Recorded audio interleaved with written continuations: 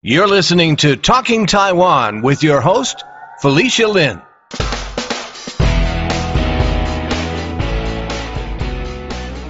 Abigail Hing Wen was recently in New York for the launch of her latest YA book, Loveboat Forever, the third book in her Loveboat trilogy.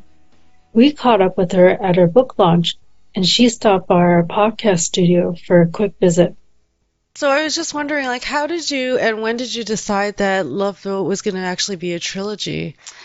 So my editor had actually been reading my second novel, and at the very end, the kids are saying goodbye to each other over text. And I think it's Sophie and Xavier. They're like, "Hey, Loveboat Forever, Loveboat Forever," and she flagged it. She goes, "Is this the title for the third novel?"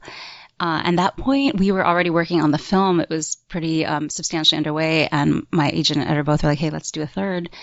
So I pitched two different ideas. One was actually following two fan favorites from the second novel, Victor and Emma, on a different adventure that would have been called Loveboat Free. And the other idea was following Pearl, Ever's younger sister, 6 years later. Mm-hmm. So they were like, yes, let's do that one. Okay, great. And so is this it? It's going to be a trilogy? You're going to just close the door? I'm working on so many other projects right now that I'm really excited about. I've got my fourth novel, Kisses, Codes, and Conspiracies, coming from Macmillan in August of 2024, and I have 12 other projects in the works. So I think I'm just excited to keep moving and keep growing and building on what we did with Loveboat. Okay, great. Well, thank you so much. I'm looking forward to having you back to have a more in-depth interview because there's so much to talk about. I'm so excited to be here, and thank you guys for supporting the first book launch. Yeah, absolutely. Thank you. We'll be having best-selling author of the YA Loveboat trilogy, Abigail Hing Wen, back on Talking Taiwan at a later date for an in-depth interview.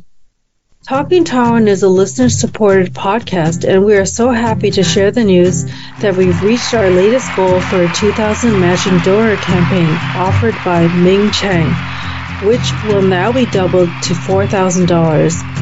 I'd like to take a moment to thank all of the donors who helped us to reach this goal. Thank you, Ching Li and Emily Lin, Taiwan Union Christian Church in New York, Taiwanese American Arts Council, and Richard Chen. Now it's time for you to show us some love. We just found out that you can rate us on Spotify. Or if you're listening on Apple Podcasts or Audible, leave us a review there. It helps others to discover Talking Taiwan. To learn more about any of the items mentioned in this episode, visit our website, talkingtaiwan.com. There we'll list any related links. Thank you for listening to another episode of Talking Taiwan. I'm your host, Felicia Lin. Talking Taiwan is brought to you by Forumosa.com.